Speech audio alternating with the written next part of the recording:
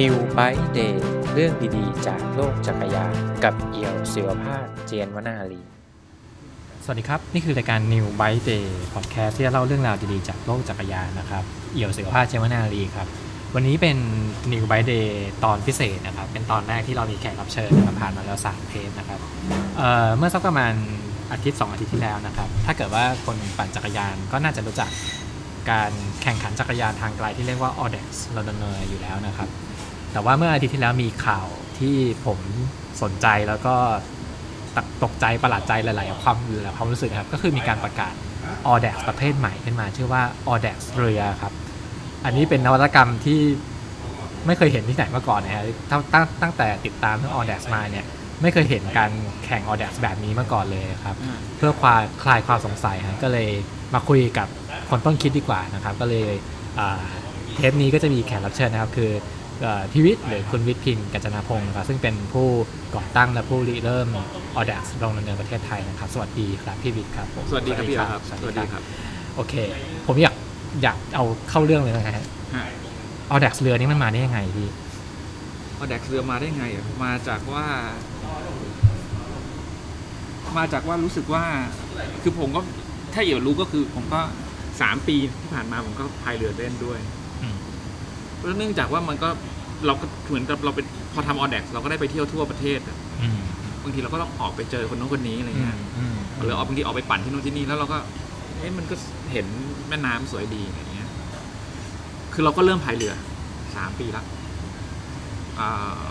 แล้วก็ทุกครั้งที่ไปพายมันก็สวยแบบสวยมากแล้วเราก็คือเราเป็นคนทำ Audax เราเป็นคนปั่นจักรยานทางไกลอยู่นะเราก็เริ่มทุกครั้งที่ตอนแรกไปมันก็พายเล่นๆหนุกๆอะไรเงี้ย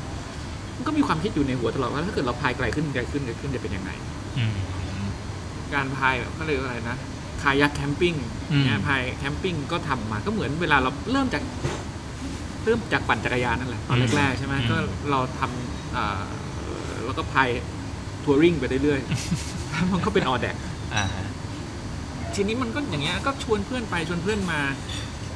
มันก็มันก็สวยดีสวยมากคือไม่ใช่สวยดีสวยมากมากกว่าแบบมากคืออันที่หนึ่งจักรยานความเครียดที่หนึ่งที่เวลาเป็นคนจักรคือมันจะลากไปตรงนี้แล้วคนจะโดนรถชนเอาวะ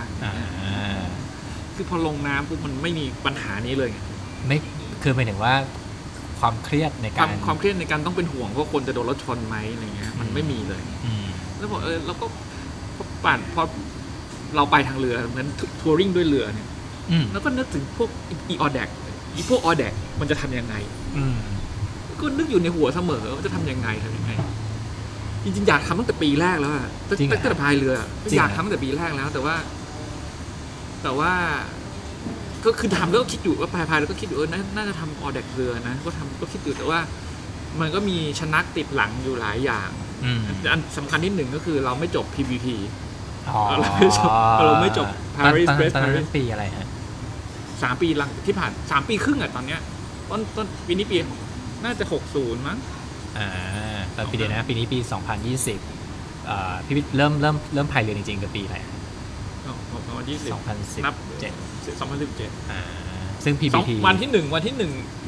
มกราคม2017ลงเรือลำครั้งแรกเลยแล้วก็ลงแบบเปิดศักราชใหม่ด้วยการจำได้เลยว่าไปลงที่ไหนพี่เล่าทริปแรกให้ฟังหน่อยได้ไหมทริปแรกก็ลองอยู่แ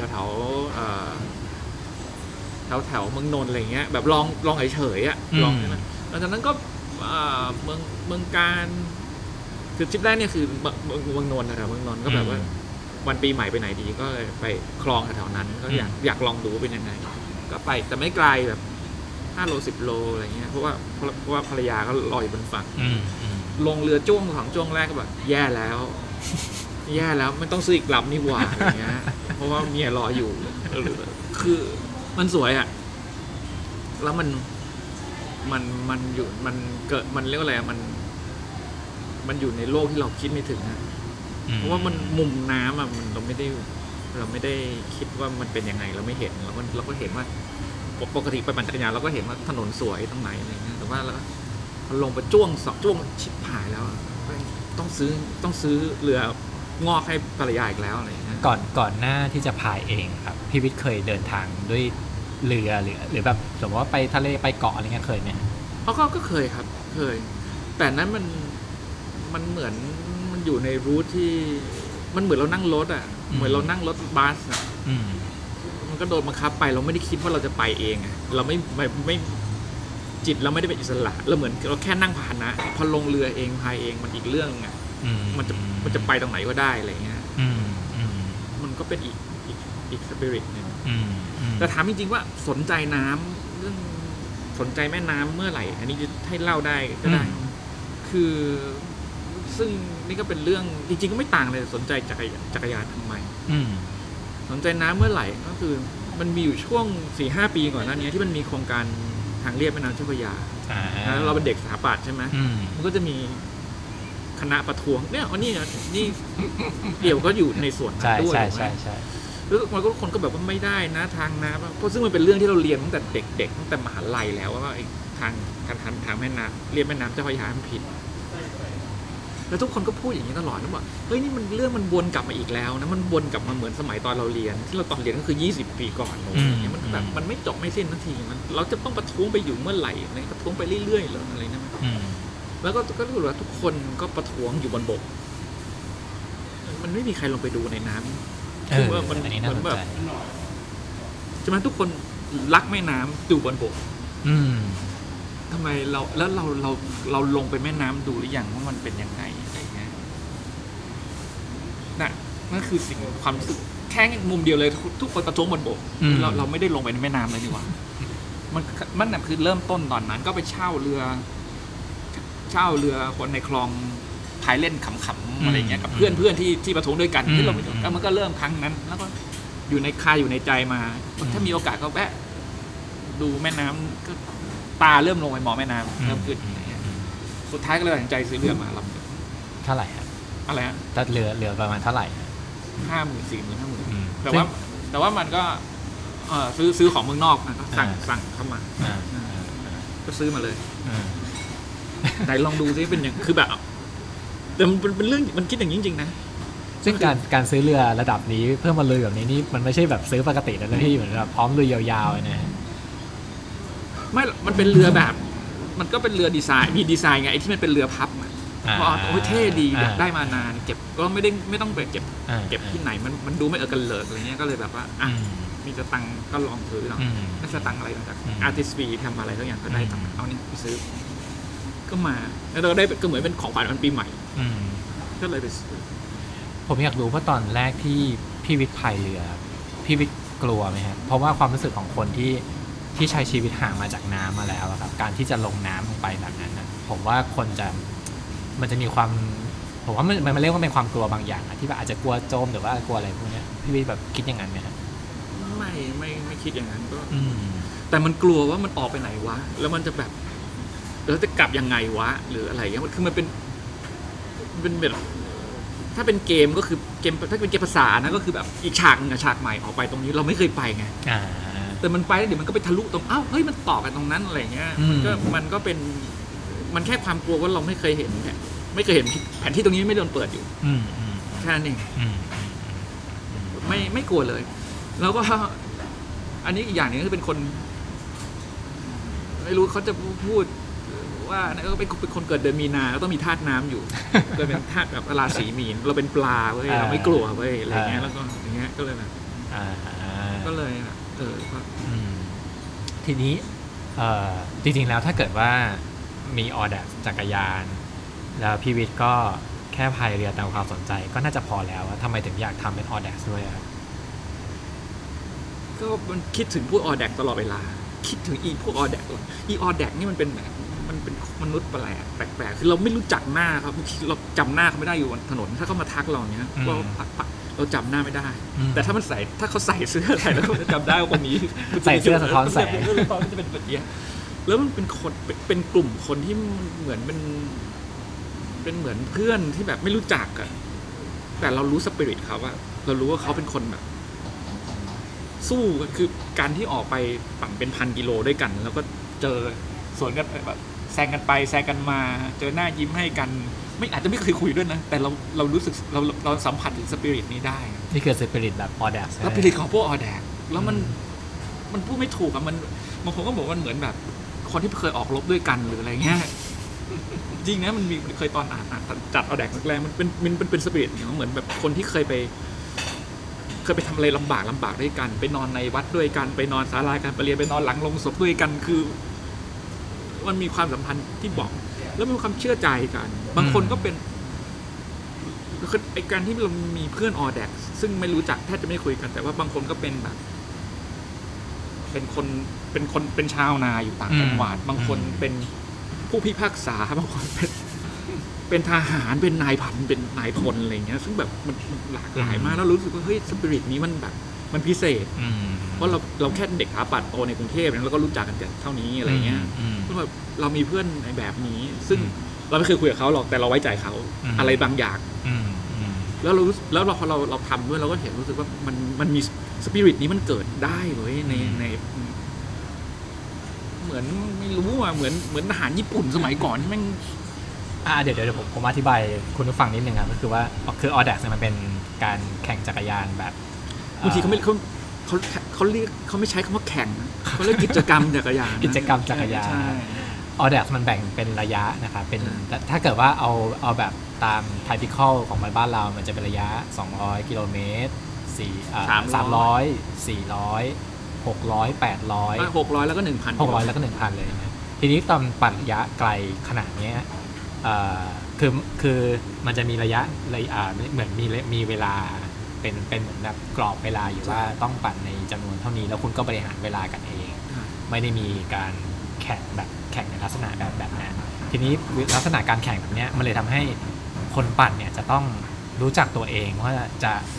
ไปไกลแค่ไหนพักแค่ไหนและหลายๆครั้งมันคือการปั่นแบบข้ามคืนคือปั่นกลางวันแล้วก็ยาวกลางคืนแล้วบางทีก็ไปอีกเช้าวันหนึ่งอะไรเงี้ยครับซึ่งการปั่นแบบนั้นเนี่ย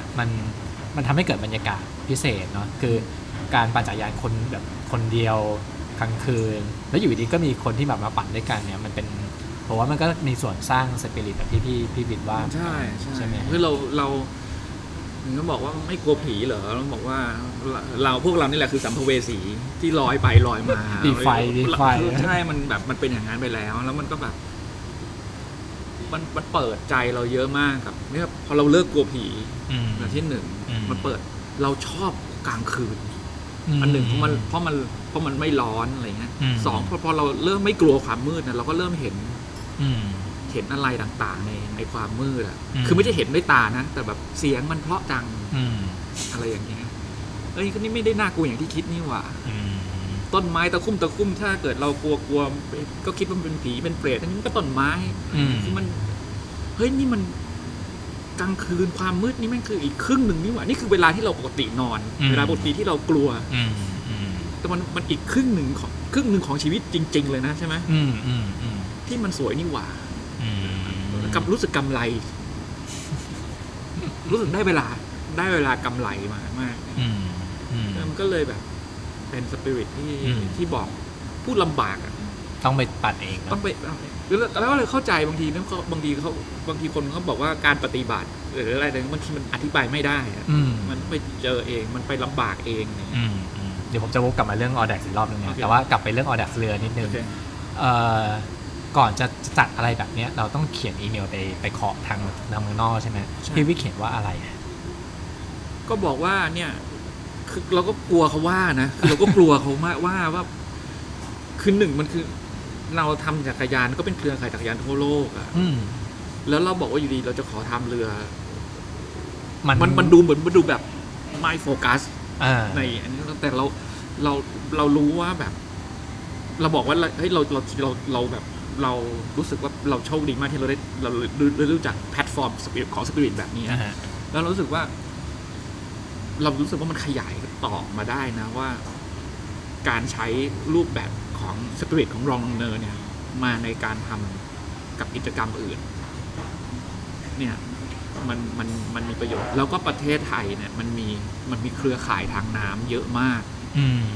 คือมันเป็นกรณีคือเราไม่รู้เลยเรารู้สึกว่ามันเป็นพื้นที่พิเศษที่เราสามารถจะใช้การสำรวจทางน้ำได้ซึ่งก่อนหน้านี้เมืองไทยก็คือ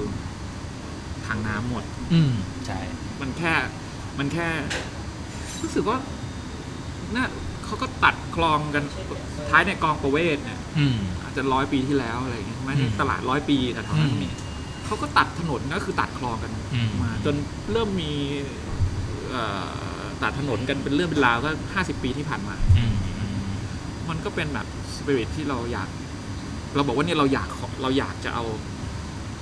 สปิริตของ Audax เนี่ยมาใช้กับพื้นที่ที่มันโดนทิ้งร้างอยู่แล้วเขาว่าไงเขาก็บอกว่าก็ได้แต่ว่าเราเป็นAudax Club Malaysia เนี่ยมันเป็นเราจัดการเฉพาะเรื่องจักรยานเท่านั้นเราไม่ได้ทำอย่างอื่น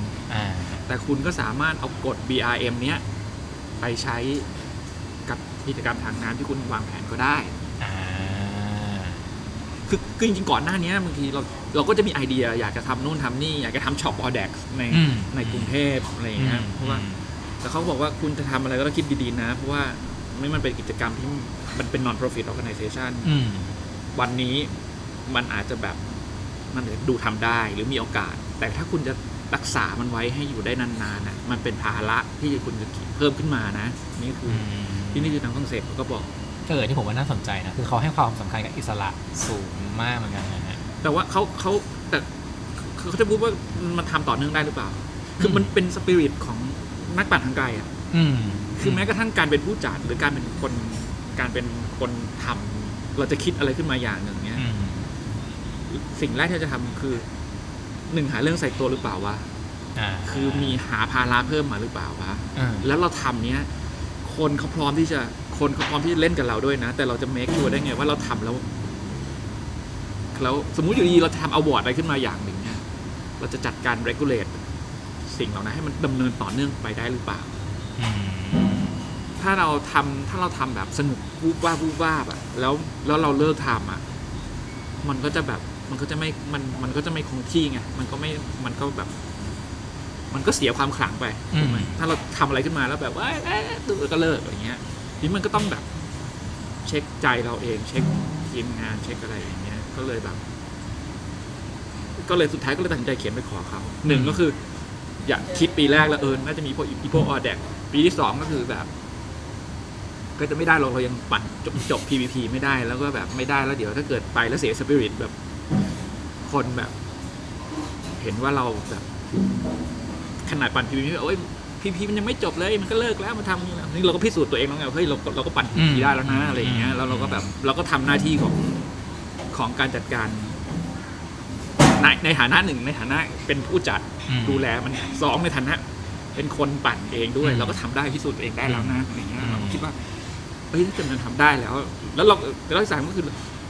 ผมคิดว่าผมก็คอมมิตกับกิจกรรมAudaxนี้ไปเรื่อยๆได้คือผมอย่างที่ผมบอกครับถ้าเกี่ยวรู้ก็คือผมตั้งใจว่าผมก็จะไปอีก PVP จนไม่สามารถไปได้จนแก่อย่างที่พี่เคยเขียนว่าจะไปถึง70ใช่ไหมฮะก็คือใช่ก็เนี่ยไปได้อีก7 PVP ก็จะได้71เท่าที่ฟังพี่วิทย์พูดเมื่อกี้มันเหมือนกับว่าอันนี้ผมถามไปเลยว่าพี่กลัวไหมครับว่าเราจัดAudaxเรือแล้วคนจะมาหาว่าพี่แม่งหมดไฟจากจักรยานแล้วมาสนใจเรือแทนอะไรเงี้ยฮะอันนั้นก็เป็นความที่เราก็กลัวเหมือนกันเพราะว่าเราไม่อยากให้สปิริตคนAudaxเสียเราต้องมั่นใจว่าเราทำอย่างตอนเนี้ยก็ยังสนุกกับการปั่นจักรยานอยู่จบ PVP แล้วนะตอนจบ PVP เราก็แบบว่าผ่านที่ตั้งใจไว้แล้วแล้วที่ทำยังไงต่อวะอะไรเงี้ยเราก็มีมาปั่นอีสาน2,000 ปีเมื่อต้นปีมันมีอีสาน2020รอบอีสานเราก็ปั่นไปด้วยเพราะว่าที่ปั่นไปด้วยเพราะว่าเราฟิตมาจาก PVP ไงก็คือตอนเดือนสิงหาปีที่แล้วใช่ป่ะเราก็แบบว่าเฮ้ยเลี้ยงไว้อีกหน่อยแล้วกันไว้แล้วก็ไปปั่นรอบอีสานได้อะไรเงี้ยแต่รู้สึกว่ามันเป็นปั่นอีสานเนี่ยสนุกที่สุดเท่าที่เคยปั่นมาอีสานมันมีอะไรพี่มันไม่มีอะไรคือหมายถึงว่าถามว่ามันไม่ได้แบบมันก็ไม่ได้ยากมันแค่ไกลที่สุดนะอันที่2แต่ว่ามัน7วันใช่ป่ะมัน 6-7 วันใช่ป่ะมันเหมือนแบบมัน living อ่ะคือมันเกินปั่นจักรยานแล้วมันคือเหมือนแบบ living คือเราไปใช้ชีวิต 6-7 วันนั้นมันเหมือนไปแคมปิ้งมันเหมือนไปเทรคกิ้งแล้วมันเป็นภาวะที่แบบคือเราพอเราร่างกายเราอยู่ตัวประมาณ1เราก็จะสามารถอยู่แล้วก็มีหาจังหวะหยุด หยุดพักได้อันนั้นคือวันละ300 โลนะ วันละ300 โลมันเกิน300 โล6 วัน6 วันติดกัน7 วันติดกันแล้วมันก็สนุกมากเพราะคือเราไม่เคยเจอรู้จักอีสานครบรอบอย่างนี้มันคือทั้งก้อนอ่ะหูช้างอ่ะเส้นทางนี้ผ่านและอีสานลักษณะเป็นยังไงครับขอบอีสานทั้งหมดขอบกระทะอีสานทั้งหมดแล้วเราก็รู้เลยจากปากช่องไปผ่านไปปากช่องโคราชศรีสะเกษไม่บุรีรัมย์สุรินทร์ศรีสะเกษเราเริ่มเห็นแบบเข้าใจเลยพอแถวสุรินทร์ศรีสะเกษก็จะเป็นเมืองที่มันชื่อแบบพอมันจะคล้ายค่อนข้างจะคล้ายๆเขมรอะไรเงี้ยสีมันแบบแล้วพอมาถึงอุบลอย่างเงี้ยอุบลก็จะแบบเดี๋ยวมันก็จะเริ่มมีพญานาคขึ้นมาเพราะมันจะเข้าเขตวัดจะเริ่มมีพญานาคติดอยู่ในวัดอะไรเงี้ยเพราะว่ามันจะเริ่มเข้าเขตโขงโขงก็คือโขงแล้วเราเลาะโขงแบบ800 โลอ่ะแล้วก็คือคนเขาก็ยังอยู่แบบเราคิดว่าคนเขายังอยู่แบบเหมือนกับ500-600 ปีที่แล้วเขาอยู่ไงคงอยู่อย่างนั้นน่ะเขาก็ทำมีพระมาบิณฑบาตตอนเช้าคือใช้ชีวิตแบบนั้นอยู่แล้วแบบเราทำไมเราไม่รู้จักนี่คือประเทศเรานะเราก็เนี่ยแล้วเราก็แบบถึงเมืองนี้มันสวยนี่หว่าเขมราชมันสวยนี่หว่าจังหวัดนู้นอะไรเงี้ยมุกดาหารโคตรสวยอะไรเงี้ยเวลาที่ผมอ่านที่พี่วิทย์เขียนว่าไปไหนมาบ้างใน Facebook ส่วนตัวครับผมจะชอบคิดถึงช่วงหนึ่งที่พี่วิทย์สนใจเรื่องแผนที่ซึ่งพอคนสนใจแผนที่เนาะอ่านแผนที่ในกระดาษแล้วพอวันหนึ่งได้ลงไปบนเส้นทางจริงได้เจอของจริงๆความรู้สึกมันน่าจะฟินมากมันฟินมากไงแล้วมันเชื่อมกันมันเชื่อมกันแล้วเราพอเราบางทีเรากลับมาเราก็จะเปิดแผนที่เล่นแล้วยุคนี้เราเป็นแบบยุคนี้เรามีGoogle ใช่ไหมมันมี Google มีอีกหลายแพลตฟอร์มอ่ะแบบแล้วเอาคือมันสนุกมากนะถ้าเป็นสมัยก่อนเขาลงบ้านเราคงมีแผนที่แปะเต็มไปหมดเลยอะไรเงี้ยแต่ตอนนี้มันไม่เป็น Google ก็มันฟินอ่ะแล้วก็มันสักเขาเรียกนะความเจ็บปวดที่มันอยู่ในขาเราเก็บมาหมดแล้วไงเรารู้เราเห็นตรงนี้เราขาดเรารู้มันเหนื่อยตรงไหนอะไรเงี้ยนี่คนมีความรู้สึกที่ต้องปั่นเนาะต้องปั่นมันจะเข้าใจมันอยู่ใน muscle memory อ่ะเดี๋ยวผมขออีกพวกกับมาออเดอร์เรืออีกรอบนึงฮะคือถ้าเท่าเรียกสถานะมันก็เป็นเหมือน unofficial race เนาะที่มันความหมายคือมันอาจจะไม่ได้ตราแบบสามารถมันไม่มีอวอร์ดอะไรทั่วโลกเลยอันนี้เป็นของเราโดยเฉพาะแล้วก็พูดง่ายคือเขาคือพูดง่ายเราก็เขียนไปบอกที่เราเขียนไปบอก ACP เราบอกว่าเราอยากใช้คำว่าไม่คำว่า Audax หรือก็คำว่า Long Runner ก็ได้เพื่อที่จะให้คนในประเทศไทยซึ่งเขามีคอนเซปต์เข้าใจคำนี้อยู่แล้วแบบ strongly เลยเพราะว่าคนไทยแบบ get คำว่า Audax คืออะไรแล้วเราอยากจะเอาเซนส์นั้นน่ะมาใช้กับกิจกรรมการพายเรือเพื่อที่จะเอาสปิริตเดียวกันนี้มาใส่Audax เรือนี่มีกี่ระยะครับก็ทำตามAudax ทำตาม BRM เลยก็คือว่ามันจะมี200หรือ300ก็คือสมมุติว่าเอาระยะจักรยานมาหาร5 200ก็เหลือ40 300ก็เหลือ60ไอ้5เนี่ย5นี่มาจากไหนก็หาร5ก็หาร5หมายถึงว่าก็เหลือ200ก็เป็น40 โลก็คือเหมือนว่าพยายามที่จะเกลี่ยมันให้คอนเซ็ปต์มันเหมือนกันมันเป็นเหมือนเป็นจักรวาลคู่ขนานของนี้ไปเลยคือพอคนปั่นออแดกมาก็เข้ามันเนี้ยเหมือนกันเลยแบบเลยแล้วก็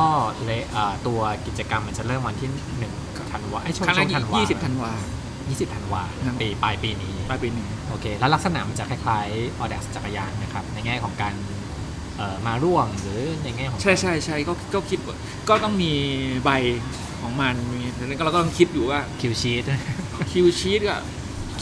ถ้าเป็นของกรุงเทพนะเส้น40 โลเนี่ย40 โลแล้วเป็นวัดคือวั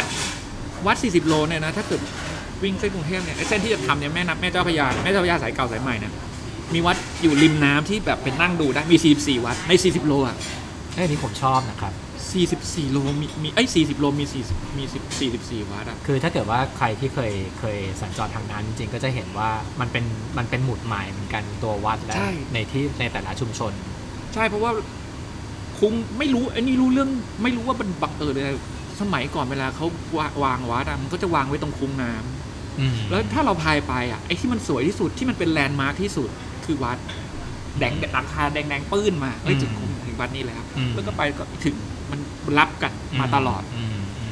แล้วก็การเอาเรือลงก็จะลงทางวัดก็จะลงที่วัดสะดวกที่สุดเพราะว่ามีท่าน้ำซึ่งก็จะเป็นท่าน้ำที่คนแบบไปให้อาหารใช่ถึงแม้ว่าตอนนี้ในเมืองหลายๆเมืองหลายวัดเพราะว่ามันโดนเขื่อนกั้นน้ำผนังกั้นน้ำซึ่งมันเป็นปัญหาของกรุงเทพที่สร้างขึ้นมาเนี่ยแต่วัดเขายังทำบางทีก็ทำสเต็ปข้ามหรือบางทีเขาอาจจะทำประตูเปิดออกมาเพื่อให้คนหลวงพ่อก็บอกให้คนไปลอยกระทงให้คนไปปล่อยปลาคือวัดมันยังเป็นเหมือนกับเป็นพอร์ทัลเขาเรียกว่าอะไรเป็นเหมือนจุดที่ยังเชื่อมคนในเมืองกับน้ำได้อยู่ผ่านวัดมันแมจิกมันแบบมันเอกโซติกมากนะมันก็บ่งบอกลักษณะประเทศเราได้เรายังมีอยู่ลิงก์กับน้ำแบบมหาศาลนะแต่ว่าเราลืมไป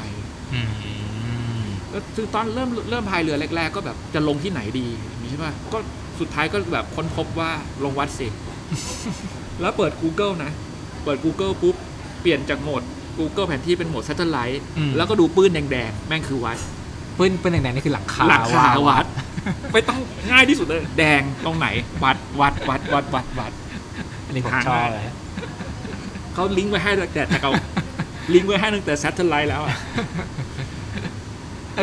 แล้วการวางเส้นทางอย่างนี้ก็น่าจะง่ายขึ้นกว่านะคือเพราะว่าเราก็ปัดตามแม่น้ำมันปั่นง่ายขึ้นแต่ว่าแม่น้ำมันก็มีอุปสรรคเขาเรียกว่าอะไรอ่ะมันมีทั้งข้อดีและข้อเสียต่างจากจักรยานใช่ไหมมันแม่น้ำเป็นของไหลของเหลวใช่ป่ะแล้วบางทีมันก็มีน้ำขึ้นน้ำลงทำไงอ่ะน้ำขึ้นน้ำลงเราก็จริงๆตั้งแต่เริ่มต้นพายนี่แหละเราก็แฟสซิเนตเรื่องน้ำขึ้นน้ำลงมากเพราะว่าน้ำขึ้นน้ำลงเนี่ยแค่น้ำขึ้นน้ำลงเปลี่ยนไปต่างกัน6 ชั่วโมงนะวิวมันเปลี่ยนความรู้สึกมันเปลี่ยนสีของน้ำมันเปลี่ยนความยากง่ายในการพายก็เปลี่ยนทวนน้ำถ้าทวนน้ำก็คือถ้าอธิบายเพิ่มนิดนึงก็คือว่าถ้าเกิดว่าอันนี้ผมประสบการณ์ส่วนตัวคือเคยวางเส้นทางปั่นจักรยานทางไกลแล้วเราก็จะรู้ว่าถ้าวางบนแผนที่เนี่ยมันก็จะมีจุดว่านี่ถนนเส้นนี้เส้นใหญ่เส้นนี้เส้นเล็กเอาไปเส้นรองมันจะง่ายกว่าคือจะมีหลักการของมันใช่ไหมฮะแต่กับน้ำเนี่ยคือมันต้องดูข้างขึ้นข้างแรมต้องดูน้ำขึ้นน้ำลงต้องดูชั่วโมงเขาเรียกว่าเลิกยามอ่ะมันคือดูเลิกยามเลยแล้วพี่ไปหาข้อมูลอย่างนี้ได้ยังไงมันก็มีเบสิกใช่ป่ะตารางน้ำอ่ะตารางน้ำก็มันก็มีอยู่แล้วแต่ว่าตารางน้ำมันก็รู้ที่ปากแม่น้ำหรือตารางน้ำก็จะมีแอปอยู่มีแอปให้มันมีแอปเดี๋ยวนี้มันเป็นเรื่องเบสิกวิทยาศาสตร์สุดๆเลยแล้วมันคำนวณล่วงหน้าได้เป็นร้อยปีเป็น100 ปีครับแต่ว่าในเข้ามาในพอเข้ามาจากปากอ่าวเวลามันก็มีการเหลื่อมกันซึ่งถ้าเป็นคนสมัยก่อนเขาจะแม่นแล้วมันก็เป็นเหลื่อมที่แบบข้างขึ้นเนี่ยน้ำใหญ่ข้างขึ้นข้างแรมวันพระใหญ่เนี่ยน้ำมันจะขึ้นแรงนะเพราะว่ามันพระจันทร์มันตรงกับเราหรือพระจันทร์ตรงกันข้างกับเราแต่เป็นวันพระวันแบบขึ้นแบบ8 ค่ำ7 ค่ำ8 ค่ำก็คือวันน้ำตายก็คือวันพระเหมือนกันแต่ว่าวันพระมันขึ้นพระจันทร์ขึ้นดวงใช่ไหมก็น้ำจะตายน้ำจะนิ่งคือเหมือนต้องเอาภูมิปัญญาของคนสมัยก่อนมาประยุกต์ใช้ใช่คือพอปุ๊บเราก็จะลิงก์กับพระจันทร์เป๊ะเลยคือเราจะตอนนี้ก็จะมีอีกหัวหนึ่งก็คือพระจันทร์อยู่ตรงไหนซึ่งก่อนหน้านี้เราใช้ชีวิตอย่างนี้เราไม่เคยแคร์พระจันทร์เลยเราไม่เคยรู้อยู่แล้วว่าพระจันทร์อยู่ตรงไหนเราไม่เคยรู้นะบางทีทั้งปีเราก็ไม่เลยเคยเปิดพระจันทร์ว่าพระจันทร์อะไรรู้อย่างเดียวว่าวันพระจันทร์เต็มดวงนานๆทีจะมีวันหยุดแค่นั้นเองวันหยุดประกาศทำไมอย่างเงี้ยก็หยุดวันหยุดศาสนาใช่ไหมหยุดเยอะเกินไปหรือเปล่าอะไรแค่นั้นก็บ่นกันแต่ว่าพอเราลงน้ำปุ๊บแบบสิ่งเหล่านี้มันเข้าใจเลยว่าเราต้อง associate ตัวเรากับพระจันทร์ มันเป็นการเชื่อมโยงกับธรรมชาติในรูปอีกรูปแบบหนึ่งคือจากเดิมที่เราปั่นจักรยานมันก็จะเห็นในลักษณะของกายภาพของเส้นทางบนบกแต่บนน้ำก็จะเป็นธรรมชาติอีกแบบหนึ่งใช่คือน้ำพอน้ำอย่างนี้ในกรุงเทพในคลองสมัยเริ่มพายแรกๆก็ไฟแรงกรุงเทพเป็นเมืองแห่งแม่น้ำลำคลองแม่น้ำก็เลยพายเข้าไปในคลองนู้นคลองนี้พายเข้าไปวัน2 วันแรกแม่งของเน่าน้ำเน่าคือพยายามรักบ้านเกิดเมืองนอนไปหรือเปล่าวะอะไรอย่างเงี้ยมีพวกเพื่อนๆมาพามาใหม่ๆพวกเด็กระบาดด้วยกันเนี่ยไปวิทย์ไปคลองนี้เฮ้ยมันเถื่อนว่ะอะไรเงี้ยมันเถื่อนว่ะขมแล้วขมคอเลยว่ะอะไรเงี้ยคือสุดท้ายก็ไม่แยงอยู่นานไงแต่เรารู้แล้วว่าจริงๆแล้วเราต้องถ้าในเมืองในกรุงเทพนะถ้าอยากจะเห็นสวยๆนะต้องไปตอนน้ำขึ้นเพราะน้ำมันเต็มตลิ่งมันก็จะแบบว่าไอ้พวกใต้ถุนดำๆอีสิ่งต่างๆก็จะถูกเคลียร์1มันก็เคลียร์2มันก็ปิดไว้น้ำก็ไม่เห็นใช่ไหมมันก็ขึ้นมาแล้วไอ้ตลิ่งจริงๆตลิ่งน้ำเนี่ยเวลาพอมันน้ำขึ้นน้ำมันตลิ่งที่มันเป็นตลิ่งเก่าๆนะมันจะเข้าไปอีกไกลสเปซมันเปิดกว้างมันไม่ใช่เป็นตลิ่งเลนดำๆให้กลัวมันต้องคล้ายๆเหมือนก็เลยผมก็บอกเพื่อนๆว่ามันเหมือนเราต้องรู้จักชีพจรเขาเราต้องรู้จักชีพจรน้ำเหมือนต้องอยู่กับเขาสักพักหนึ่งผมชอบคำนี้นะมันจริงแล้วมันจะสวยถ้าเรารู้จักจังหวะปุ๊บเราจะไปในจังหวะที่สวยได้ถึงแม้จะเป็นกรุงเทพก็ตามคือถ้าเป็นต่างจังหวัดมันก็อาจจะคือกรุงเทพมันโดนถนนมันโดนมลภาวะยุลุกเข้ามาเยอะใช่ไหมแต่วันที่เราเจอความสวยของในคลองซึ่งมันกระทั่งแบบข้างศิริราชอะไรอย่างเงี้ยที่เราคิดว่ามันสวยจริงๆแต่มันต้องไปจังหวะที่ถูกแล้วพอเราเจอได้เนี่ยฟินไว้ซึ่งการจะรู้จักชีวจรน้ำมันก็ต้องอยู่กับน้ำมากขึ้นเนาะใช่ก็ต้องพายบ่อยๆต้องเจอเขาบ่อยๆต้องทุกวันนี้พี่วิทย์พายเรือนี่บ่อยไหมคือผมก็พายถ้าเสาร์อาทิตย์ไหนไม่มีออแดกเพื่อนก็จะต้องลากไปไม่ใช่เดี๋ยวนี้ไม่ใช่ผมแล้วเพื่อนที่ไปด้วยกันเนี่ย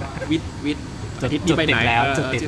แล้วรับผิดชอบกูด้วยมึงหลอกกูซื้อเรือนะเว้ยอะไรเงี้ยมึงรับผิดชอบกูด้วยก็รับผิดชอบความรู้สึกเพื่อนผมสนใจเรื่องนึงคือตอนที่พี่วิทย์ประกาศเรื่องออแดกเรือไปประกาศในเพจของออแดกเรือไทยแลนด์คอมเมนต์ที่มาเนี่ยชื่นชมหมดเลยหมายถึงว่าชอบสนใจอะไรเงี้ยฮะซึ่งก็เป็นประชากรชาวจักรยานอยู่แล้วและเยอะมากด้วยพี่วิคิดว่าทำไมคนปั่นถึงสนใจสิ่งนี้เลยคือหนึ่งคิดว่าหนึ่งในนั้นก็เป็นพวกออแดกนะพวกออแดกนี่จะมีเรื่องอะไรแปลกๆเขาก็โอเคหมดภูเขานี่เจอเขาช่องเขาตรงนี้ที่แพร่ใหม่ๆจริงเหรออย่างเงี้ยก็อ้าวเดือดร้อนพวกกูแล้วสิเนี่ยมันมาอีกแล้วเหรอเนี่ยอะไรเงี้ยอันนี้คือถ้าเป็นพวกคนออแดกก็ไม่แปลกใจอะไรเงี้ยคือเราเข้าใจแต่ว่ามันก็เหมือนกับว่าผมเข้าใจว่าคนในช่วงหลังๆมามันก็มีกระแสอยู่นะไอ้การที่คนมาใช้แม่น้ำลำคลองผมเข้าใจที่สำคัญอันที่หนึ่งก็คืออันที่หนึ่งก็คือซับกระดานแพดเดิลบอร์ดมันฮิตความสิ่งที่มันฮิตเพราะว่ากระดานแพดเดิลบอร์ดมันไม่ได้ฮิตเฉพาะในประเทศไทยนะมันฮิตทั่วโลกมันเป็นเรือที่ให้คนไปยืนบนบอร์ดลักษณะเหมือนเซิร์ฟบอร์ดนะถ้าเกิดอธิบายเข้าใจแล้วก็มีพายเหมือนกับพายเหมือนกับว่ายืนพายอะถ้าเกิดว่าอธิบายแต่ที่มันความฮิตของมันมันเกิดจากหนึ่งมันเกิดจากเทคโนโลยีนะคือวันนี้คืนนี้มันก็มีคนแบบว่าไปเอาไอ้การสูบลมใช่ไหมเมื่อไหร่เราสูบลมใส่ของวัตถุอะไรมันก็จะโป่งออกมาเป็นกลมๆถูกไหม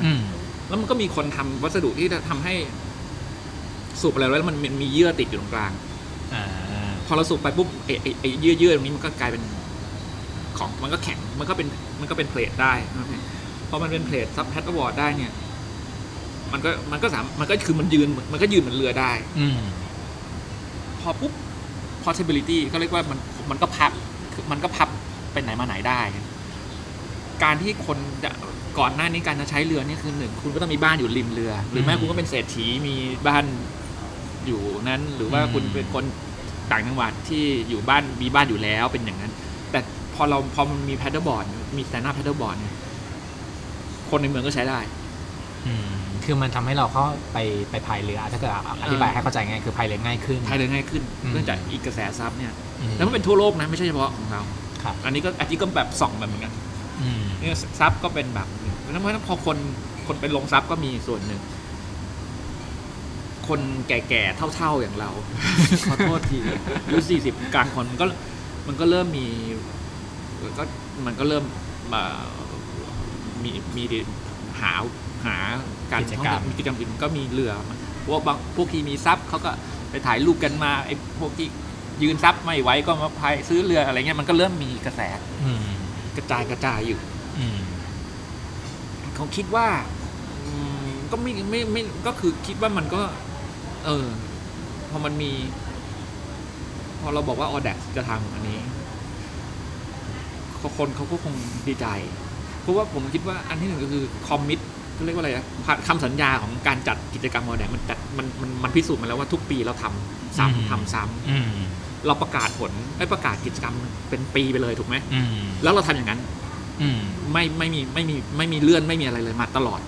ที่มาเลื่อนก็เพราะโควิดเนี่ยเท่านั้นก็คือคอมมิตเมนต์แล้วสำคัญที่สุดคือมันทั่วประเทศก็เลยผมคิดว่าคนเข้าใจสปิริตเข้าใจฟอร์แมตของ Audax อยู่พอมันออกมาทางน้ำอย่างนี้มันก็แปลว่าเราจะมีทริปได้แล้วสิในผมจะใช้คำว่าแถลงการณ์แล้วกันในโพสต์ที่เขียนเนี่ยผมสนใจข้อหนึ่งก็คือพี่วิทย์บอกว่ามันเหมือนคนที่ปั่นจักรยานทางไกลอยู่แล้วอะจะเห็นความสำคัญของน้ำของแม่น้ำอยู่แล้วเขาจะอยากเหมือนอนุรักษ์มันหรือรักษามันด้วยคือเหมือนมีความเชื่อมโยงกันระหว่างคนปั่นจักรยานกับแม่น้ำอยู่ครับซึ่งถ้าเกิดว่าคนที่เป็นอาจจะเป็นนักปั่นสายทัวริ่งเนี่ยจะเข้าใจข้อนี้มากหน่อยเพราะว่าเวลาปั่นทางไกลอะถ้าเกิดว่าเลือกทางที่อยู่ใกล้แม่น้ำเนี่ยมันจะปั่นง่ายครับพูดง่ายๆคือไปง่ายมันจะถูกใจจักรยานเพราะว่าทางมันคดไปคดมารถใหญ่เขาก็ไม่ค่อยชอบวิ่งชุมชนเก่ามันก็อยู่ตรงนั้นของกินก็มีทุกอย่างก็มันก็เป็นเขาเรียกว่าอะไรเราโดนหลอกให้มีความสัมพันธ์กับน้ำโดยไม่รู้ตัวมานานแล้วเพราะเราก็ต้องเขาเรียกว่าอะไรก็เส้นAudax200บางปะกง400เจ้าพระยา600เจ้าพระยาเป็นชื่อแม่น้ำหมดเลยซึ่งพูดง่ายๆคือนักปั่นก็จะรักแม่น้ำไปโดยไม่รู้ตัวรักโดยไม่รู้ตัวมาก่อนแล้วมีความคือเหลือบเห็นมาตลอดอยู่แล้วอะไรความรู้สึกตอนที่ปั่นจักรยานทางไกลกับตอนที่พายเรือต่างกันไหมพายเรือคือเราก็ยังไม่ได้พายในเพสAudaxนะคือก็ไม่รู้เหมือนกันแต่ว่าอันที่หนึ่งก็คือมันไม่ร้อนถึงแม้ว่ามันจะอยู่กลางแดดเปรี้ยงหนักกว่าบางทีถ้าเกิดออกแม่น้ำใหญ่หรืออย่างผมลงทะเลก็ยิ่งหนักเลยแต่ว่ามันน้ำมันคือถนนนะมันร้อนเมื่อไหร่มันสุกปะทะขึ้นมาใช่ไหมไอร้อนที่มันขึ้นมาจากถนนเต็มแต่ว่าอยู่ในน้ำนี่คือมันเด้งมามันก็แบบเป็นเย็นมันต่างกันสุดๆอยู่แล้วอันที่สองก็คือมันอย่างที่บอกมันย้อนเวลาไปจริงๆนะมันคือย้อนเวลาแบบเหมือนนั่งทำแมชชีนเลยไม่ต้องอะไรตรงพักขนงเนี่ยขนงบ้านเราเนี่ยถ้าไปลงตรงที77ตอนนั้นทำงานตรงนั้นมันจะเป็นของแสนสิริเขาลงเข้าไปนั้นแล้วพายก็ไปในคลองขนงผ่านวัดมหาบุตรไปลงถ้าเกิดบางทีก็ไปลงวัดมหาบุตรก็ได้แต่ว่าลงตรงแถวนั้นแหละมันมีวัดอีกในนั้นก็เข้าไปตรงนั้นก็มีวัดอีกประมาณ7วัด5 โลนี่มีอยู่7วัดมันเป็นคลองเก่ามันคือสมัยก่อนเลยในขณะที่ข้างๆซอยถนนตรงนั้นพระโขนงนะรถติดยับเลยนะติดแดงใช่อันนี้ก็คือ40ปีที่แล้ว50ปีที่แล้วเหมือนในหนังสมัยก่อนเด็กเลยมันอาจจะเป็นผลข้อนึงคือพอคนกรุงเทพย้ายมาขับรถกันมากขึ้นก็เลยทำให้แม่น้ำเนี่ยถูกทิ้งไปแต่การถูกทิ้งไปมันก็เหมือนรักษาฟรีซวางอย่างไว้เหมือนกันเขายังมีเรือ เรือไปรษณีย์อะไรเงี้ยยิ่งเส้นของเราที่เส้น40เจ้าพระยาที่นั่นคือตรงคลองอ้อมนนท์กับคลองบางกอกน้อยอ่ะในช่วงเขตเมืองนนท์คือแบบมันควรให้ World Heritage แล้วยูเนสโกมันควรจะต้องฟรีซตรงนั้นไว้ห้ามขายของมันเป็นเหมือนสมัยก่อนเลยบ้านคนเรียงเป็นแถวเป็นตับมีคนขายของมีคนพายเรือมาขายมีวัดมีคุณย่าคุณยายเหมือนในหนังอ่ะมันมีความรู้สึกแบบนอสตาเจียนิดๆด้วยใช่ไหมมันเกินจากนอสตาเจียด้วยมันเหมือนเป็นในหนังพีเรียดอ่ะอ๋อสมัยก่อนเราเป็นอย่างนี้เองเหรออะไรเงี้ยแบบนั้นจริงๆอ่ะพี่วีคิดว่าทำไมถึงชอบพายเรือมันอิสระด้วยอ่ะแล้วจริงๆนะเรือเนี่ยมันคือโดยเฉพาะยิ่งยุคนี้นะมันศัพท์เดียวกับคำว่า pirate อ่ะคือแบบเราจะไปไหนก็ได้เราจะไปไหนก็ได้แล้วยิ่งยุคนี้ก็คือทุกอย่างในโลกนี้มันทุกอย่างบนถนนบนขอบเขตอะไรทั้งหมดมันถูกโดนกั้นจากถนนใช่ไหมมันโดนตีกรอบไว้ดูตีกรอบเป็นถนนและข้างหลังเนี่ยที่มันเป็นโดนน้ำอ่ะมันไม่ตีกรอบบางทีรั้วเลอะอะไรไปทางนี้ก็ได้จะไปทางนั้นก็ได้คือแบบอาจจะเป็นด้วยว่าชีวิตคนเมืองเนี่ยเนาะที่เหมือนกับถูกตีกรอบเยอะแล้วพอมาเจอกิจกรรมที่มันให้อิสระเราในแบบที่เราไม่เคยเจอมาก่อนอะไรเงี้ยหรือว่าอย่างพวกสถาปัตย์วันนี้เขาจะแบบว่าหาพื้นที่สีเขียวอะไรเงี้ยแบบมันมีอยู่แล้วพื้นที่สีเขียวมันมีอยู่แล้วแล้วก็จริงปีนี้ก็จะมีนิทรรศการคือทำเรื่องพอทำเราเวลาทำเราก็จะจิตเราก็ลงแบบเนิร์ดลงไปใช่ไหมคลองเครือข่ายเน็ตเวิร์กในกรุงเทพอ่ะของแม่น้ำอ่ะเทียบกับถนนอ่ะมันอยู่ประมาณแบบ 20% หรือ 25% คือถ้าเอาถนนทั้งหมดในกรุงเทพมาแตกเป็นเส้นแตกเป็นความยาวอ่ะแล้วก็เอาคลองทั้งหมดในกรุงเทพมาแตกเป็นความยาวของเรามีอยู่ 25% อ่ะแล้วเราไม่ยูทิลไลซ์เลยเราไม่ได้ยูทิลไลซ์เลยไอ้คลองนี่คือพื้นที่สีเขียวที่เราบอกว่ากรุงเทพไม่มีพื้นที่สีเขียวแล้วเพราะว่าพื้นที่สีเขียวเราตรงนี้เราไม่ได้วัดมันมีอยู่แล้วมันมีอยู่มันคือแบบสวนสาธารณะขนาดใหญ่แต่แค่เราไม่ได้ใช้นอกจากออแดกเรือแล้วพี่วิทย์อยากทำอะไรเกี่ยวกับคลองหรือการสัญจรทางเรืออีกไหมไม่คือผมคิดว่าอันนี้ก็อีกเหมือนอย่างนึงคือผมคิดว่าถ้าเราทำแล้วถ้ามีแค่มีคนยูทิลไลซ์ใช้มันคนแค่เอาตาคนไปใส่ในแม่น้ำเจอความประทับใจของเขาเองแล้วเขาจะไปต่อยอดอะไรก็เรื่องของเขาผมคิดว่าแค่พาคนลงไปน้ำให้ได้เนี่ยก็มีประโยชน์มหาศาลแล้วไม่ต้องทำอะไรแล้วไม่ต้องประท้วงแล้วด้วยคือเมื่อไหร่คนมันรู้สึกได้อย่างว่ากูจะมาเคลมพื้นที่นี้กลับนี่มันของเรานี่หว่าทำไมเราไม่ใช้วะเมื่อไหร่ถ้าคนรู้สึกว่ามาเคลมกลับได้ไม่ต้องประท้วงละไม่ต้องประท้วงแล้วเพราะว่าคนจะเห็นค่ามันเองใช่ไหมถ้าเหมือนกับเนี่ยจักรยานอ่ะพอคุณปั่นเยอะๆนะเดี๋ยวมันก็มีสกายเลนไม่รู้คนนี้ก็เรียกว่าอะไรนะเจริญสุขมงคลจิตมีชื่อทางการมีความเป็นเจ้าของใช่ไหมถนนคือถ้าเกิดสมมติว่าคนมันเล่นเยอะๆใช้เยอะๆขึ้นมาจริงๆอ่ะเดี๋ยวมันดีเองมันเริ่มเป็นวิธีการพัฒนาอีกแบบหนึ่งเนาะเริ่มจากการเล่นเริ่มจากคือผมคิดว่าพัฒนาหรือว่าอะไรมันเป็นเอกสปิริตนึงนะผมคิดว่าถ้าเกิดคนรักมันจริงๆอ่ะเพราะมันสวยอ่ะเพราะมันสนุกเพราะมันเย็นมันล่มลื่นถ้าคนมันรู้มันมีมุมสวยของเทพอยู่หลายๆรูปที่ถ่ายอ่ะนี่ไม่ใช่กรุงเทพไม่ว่าอะไรเงี้ยคือมันเป็นความรู้สึกแบบถ้าเกิดเป็นภาษาโซเชียลมีเดียก็คือเหมือนออร์แกนิกอ่ะก็คือแบบคนเจอของสวยๆจริงๆไม่ได้ปรุงแต่งอะไรเลยมันก็ทำให้คนความรู้สึกชอบมันอยู่ยาวมากใช่ถ้าเรารักมันจริงๆเขารักมันจริงนะเดี๋ยวคนเขาจัดการเองไม่จำเป็นต้องเป็นผมก็ได้ผมไม่ต้องทำอะไรก็ได้เดี๋ยวคนจัดการเองครับ วกกลับมาเรื่องจักรยานพี่ okay. คือผมจำได้ว่าตอนพี่วิทย์ทำเรียกว่าเป็นออเดสกันในประเทศไทยก็คือเรามีความฝันสูงสุดว่าจะไป PVP ซึ่งพี่วิทย์ก็ไปมาแล้ว2 ครั้งครั้งแรกไม่ผ่านครั้งที่2ก็ผ่านสำเร็จด้วยดีทีแรกผมก็คิดว่าจะถามถึงพี่ถึงเรื่องแบบmotivation ว่ามันเหมือนแบบคนเคย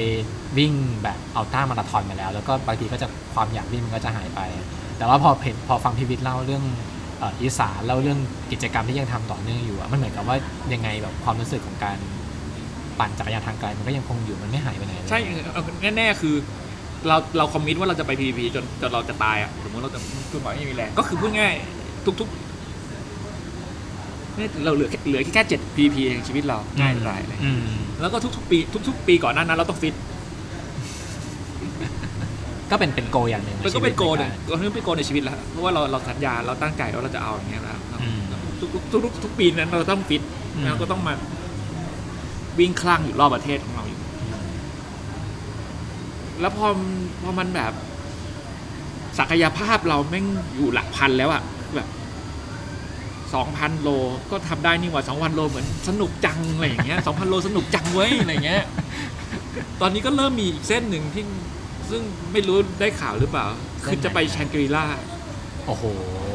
อย่างเส้นนั้นโหดมากเนี่ยแต่ก็คือจริงๆสงกรานต์นี้จะไปเทสรันกัน ก็คือกะว่าหมดอีสานก็ยังฟิตอยู่เว้ยเดี๋ยวไปแล้วไปกับพวกขาโหดออแดกเขานะพวกพี่วีพวกเขาเรียกพี่หมื่นนะคือผ่านรอบประเทศ10,000 โลเขาเรียกพี่หมื่นป้าบอกว่าคนเขามีฉายาบอกพี่วีพี่หมื่นก็จะไปจะปั่นจากกรุงเทพตอนแรกจะไปปั่นจากเชียงของไป12 ปันนาแล้วก็จาก12 ปันนาขึ้นไปคุณหมิงแล้วคุณหมิงตัดไปต้าลี่ขึ้นไปเนี่ยชางกีล่าก็คือจะไปแล้วก็ติดโควิดแล้วก็กะว่าจะทำไอ้นี่อีกอันนึงก็คือไปถึง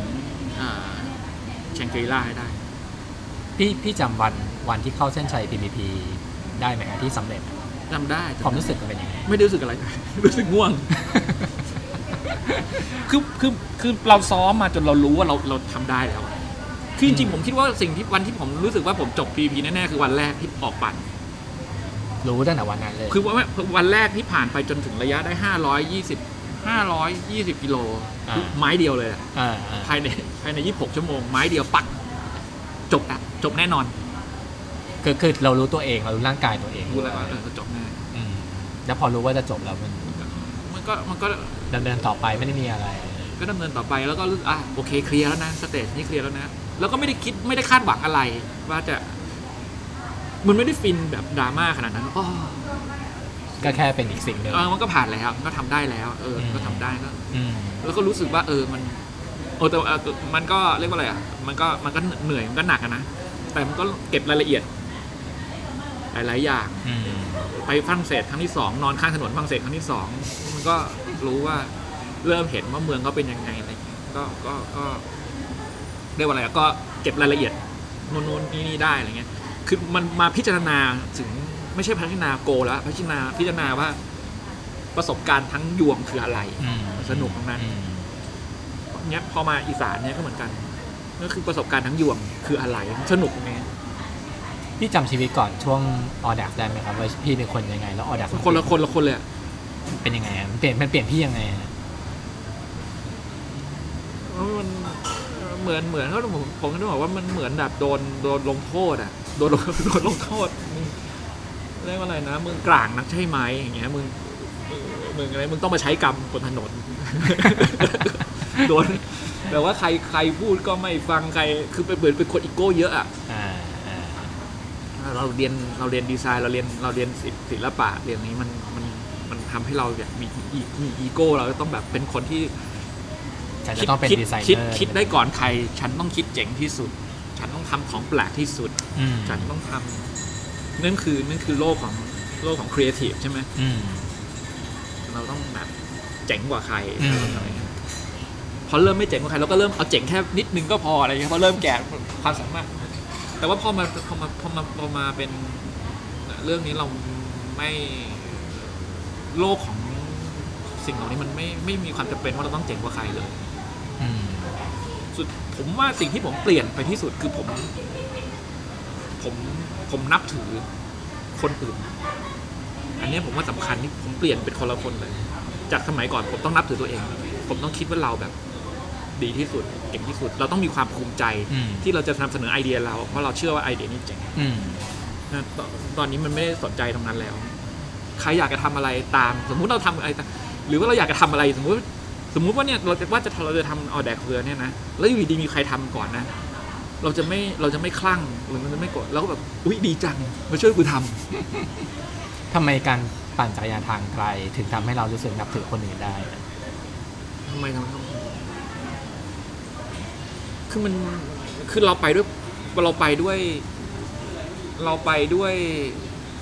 สถานะที่ต่ำที่สุดทางสังคมแล้วใช่ป่ะเราไม่มีรถเราไปการที่เราจะไปได้เราต้องไปพึ่งคนอื่นเหมือนพระบิณฑบาตคือเราต่ำที่สุดเราไปด้วยแรงของเราที่แม่งโคตรจะใกล้ลิมิตชีวิตแล้วเราแค่อยากความหรูหราที่สุดของการเวลาเราไปอยู่ในความหรูหราที่สุดคือการนอนคือสิ่งที่และเซเว่นและเท่านั้นคือไม่มีอะไรจะหรูหราไปกว่านี้ในชีวิตแล้วถูกว่าเราต่ำที่สุดแล้วนั้นพอเราไปด้วยมุมที่ต่ำที่สุดเราจะเห็นอย่างอื่นแล้วคนมันเจเนอรัสมากคนไทยอ่ะคือแบบเขาจะถามมึงมาจากไหนจะไปไหนพอเราบอกเขาเราบางทีเราไม่ได้บอกไปทั้งหมดนะเราบอกแค่มาจากจังหวัดนู้นจะไปจังหวัดนี้เขาก็ตกใจแล้วถ้าบอกว่าเราฝาดสั่งมันก็ไม่คือบางครั้งก็ไม่ได้บอกทั้งหมดนะก็บอกมาจากมันที่ไปเขาแบบคือรู้สึกว่าคนไทยมันร่ำรวยจริงๆแล้วคนไทยเป็นคนรวยคือรวยที่เขาบอกว่ารวยน้ำใจนะคือจริงเขาพร้อมที่จะให้เราเขาพร้อมที่จะแบบไม่ไหวก็มันมีเรื่องเยอะมากในออแดกอะที่แบบไม่ไหวแล้วอยู่แล้วก็มีบ้านอยู่กระต๊อบอยู่ตรงนั้นแล้วไปขอซุกหัวนอนแล้วก็แบบเอามาม่ามาให้กินอะไรเงี้ยซึ่งแบบอีพวกนี้มึงแบบคนทำงานในตลาดหลักทรัพย์หมดเลยนะอะไรเงี้ยทุกคนแบบคือออแดกมันมีคนหลายแบบมากที่มาปั่นมีให้แบบอาจจะเป็นเศรษฐีอะไรเงี้ยมาแบบจักรยานแพงๆมาหมดเลยใช่แล้วทุกคนก็แบบไปอยู่ที่ต่ำที่สุดคือไปอยู่ในสถานะที่ต่ำที่สุดนอนกลางทางต้องพึ่งการมีชีวิตหรือการจบมิชชั่นนี้จากการช่วยเหลือของคนอื่นด้วยอะไรเงี้ยแล้วพอเราเห็นมันซ้ำเลยนะมันไม่ใช่ว่าไปจังหวัดไหนเป็นพิเศษคือทุกจังหวัดในนี้เขาแบบเขาช่วยเหลือเราเขาใจดีต่อเราแล้วเราก็เลยแบบเราก็ไม่แต่ที่เขาบอกเด็กแว้นเนี่ยอย่างเงี้ยเราก็ไม่กลัวเพราะว่าส่วนใหญ่พอเราเจอของจริงอ่ะเขาแค่สงสัยว่าเรามาทำอะไรหรือมันจะมีแก๊งในอ่างทองแต่แถวนั้นจะมีแก๊งมอเตอร์ไซค์อยู่เขาก็อยู่ของเขาบางทีเขาก็มาถ่ายรูปอย่างเงี้ยแล้วก็บางคนเขาก็มัวพี่วิทย์ครับตรงนี้มีแก๊งมอเตอร์ไซค์พี่พวกเดี๋ยวเขาจะทำอะไรพวก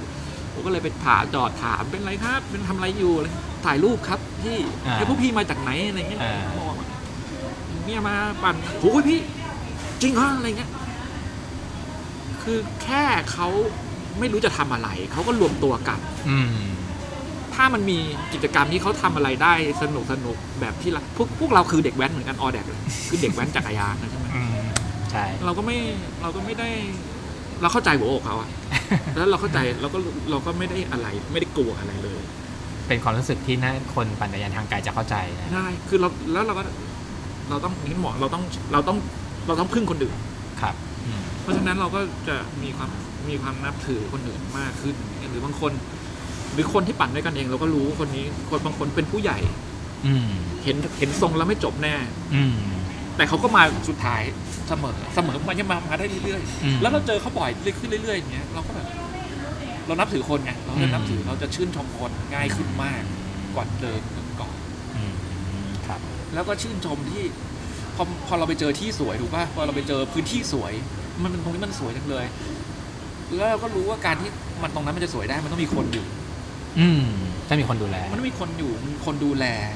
เราก็จะนึกขอบคุณที่เขาอยู่ตรงนั้นเขาไม่มันหนีมาอยู่ในกรุงเทพหรือมาอยู่ในเมืองเขาดูแลที่ก็รู้สึกว่ามันเหมือนเขาเป็นสปิริตอะที่ดูแลตรงนั้นอยู่ก็รู้สึกเงี้ย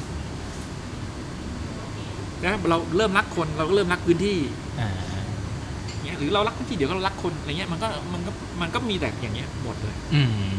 ครับโอเคครับผมว่าก็เราก็คุยเรื่อง Audax เรือแล้วก็การเดินทางของพิวิทย์กล่าวชีวิตผ่าน Audax มาโอ้นี่ก็จะชั่วโมงแล้วฮะจะชั่วโมงแล้ว คือผมคิดว่าเทปนี้อาจจะยาวไปแล้วเพราะว่าเราอยากให้คุณลองปิดแล้วก็ไปปั่นจักรยานกันหรือว่าไปพายเรือกันนะทีนี้ก่อนจะทิ้งท้ายไปฮะอยากให้พี่วิทย์ลองประชาสัมพันธ์ Audax ตอนนี้ล่าสุดของจักรยานจะมี EP ประมาณช่วงไหนหรือยังหรือว่า Audax ตอนนี้มีทุกอาทิตย์ครับทุกอาทิตย์เลยมีทุกอาทิตย์ละ2 ถึง 4 งานทั่วประเทศเรานี่ประเทศจักรยานครับแล้วก็1,000 กิโลมีทุกไตรมาส600มีทุกเดือน400ก็มีทุกเดือน300 200เขาไม่คุยกันแล้วครับ300นี่คือแบบว่ารัวๆ300 200นี่คือมีทุกมีภาคแล้วอีสานก็มีแล้วอะไรเงี้ยคือแบบอีสานนี่คือก็คือถ้าเกิดใครไม่รู้จักอีสานแล้วไปอีสานก็จะมันมากก็จะเข้าใจอีสานมากบางทีไปนี่คือแบบนี่ประเทศไทยเหรอทุกคนเขาพูดอีสานหมดเลยไม่มีใครรู้จักเราบางคนที่เป็นแบบคนที่ปั่นเก่งๆในกรุงเทพเขาจะเป็นแบบเขาก็จะรู้จักที่นู่นก็ไม่มีใครรู้จักเราแต่เขาก็สนุกเราก็ไปเล่นอินได้มันมีทั่วประเทศทุกอาทิตย์ยกเว้น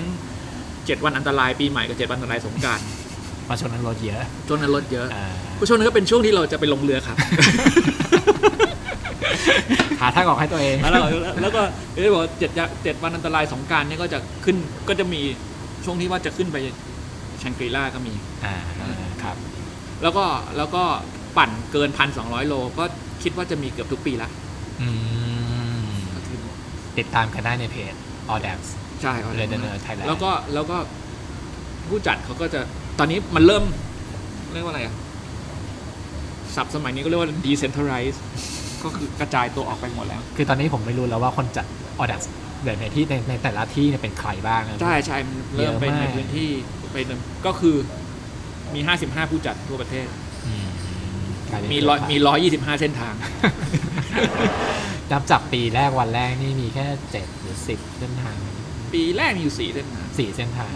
มาไกลมากและตอนนี้ก็ยังมีคนอยากจะขอเปิดอีกเรื่อย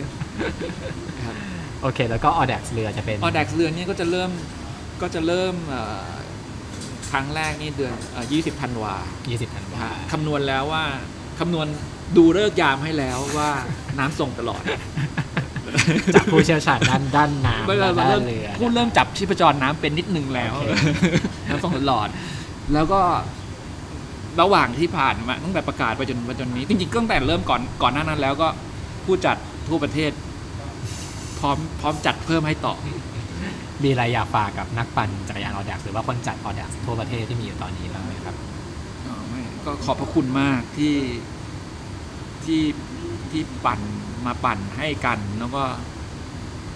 ทำให้ผมคลี่คลายหลายๆอย่างปรับมุมมองทุกอย่างในชีวิตอันนี้ผมบอกเลยว่าเป็นสถาบันที่ผมนับถือมากคนใน Audax นักปั่น Audax หรือผู้จัด Audax ทำให้ผมนับถือประเทศไทยด้วยครับส่วนตัวผมก็ขอบคุณเหมือนกันนะเพราะผมคิดว่า Audax ในประเทศไทยเป็นเหมือน movement สำคัญอย่างหนึ่งของวงการจักรยานไทยเหมือนกันนะครับครับผมก็วันนี้ขอบคุณพี่วิทย์มากเลยนะครับที่สละเวลามาคุยกับเรานะครับขอบคุณครับก็คุยกันมาชั่วโมงนึงแล้วครับขอบคุณมากก็ยังไงก็ติดตาม New by Day ตอนต่อไปได้นะครับผมวันนี้สวัสดีครับสวัสดีครับ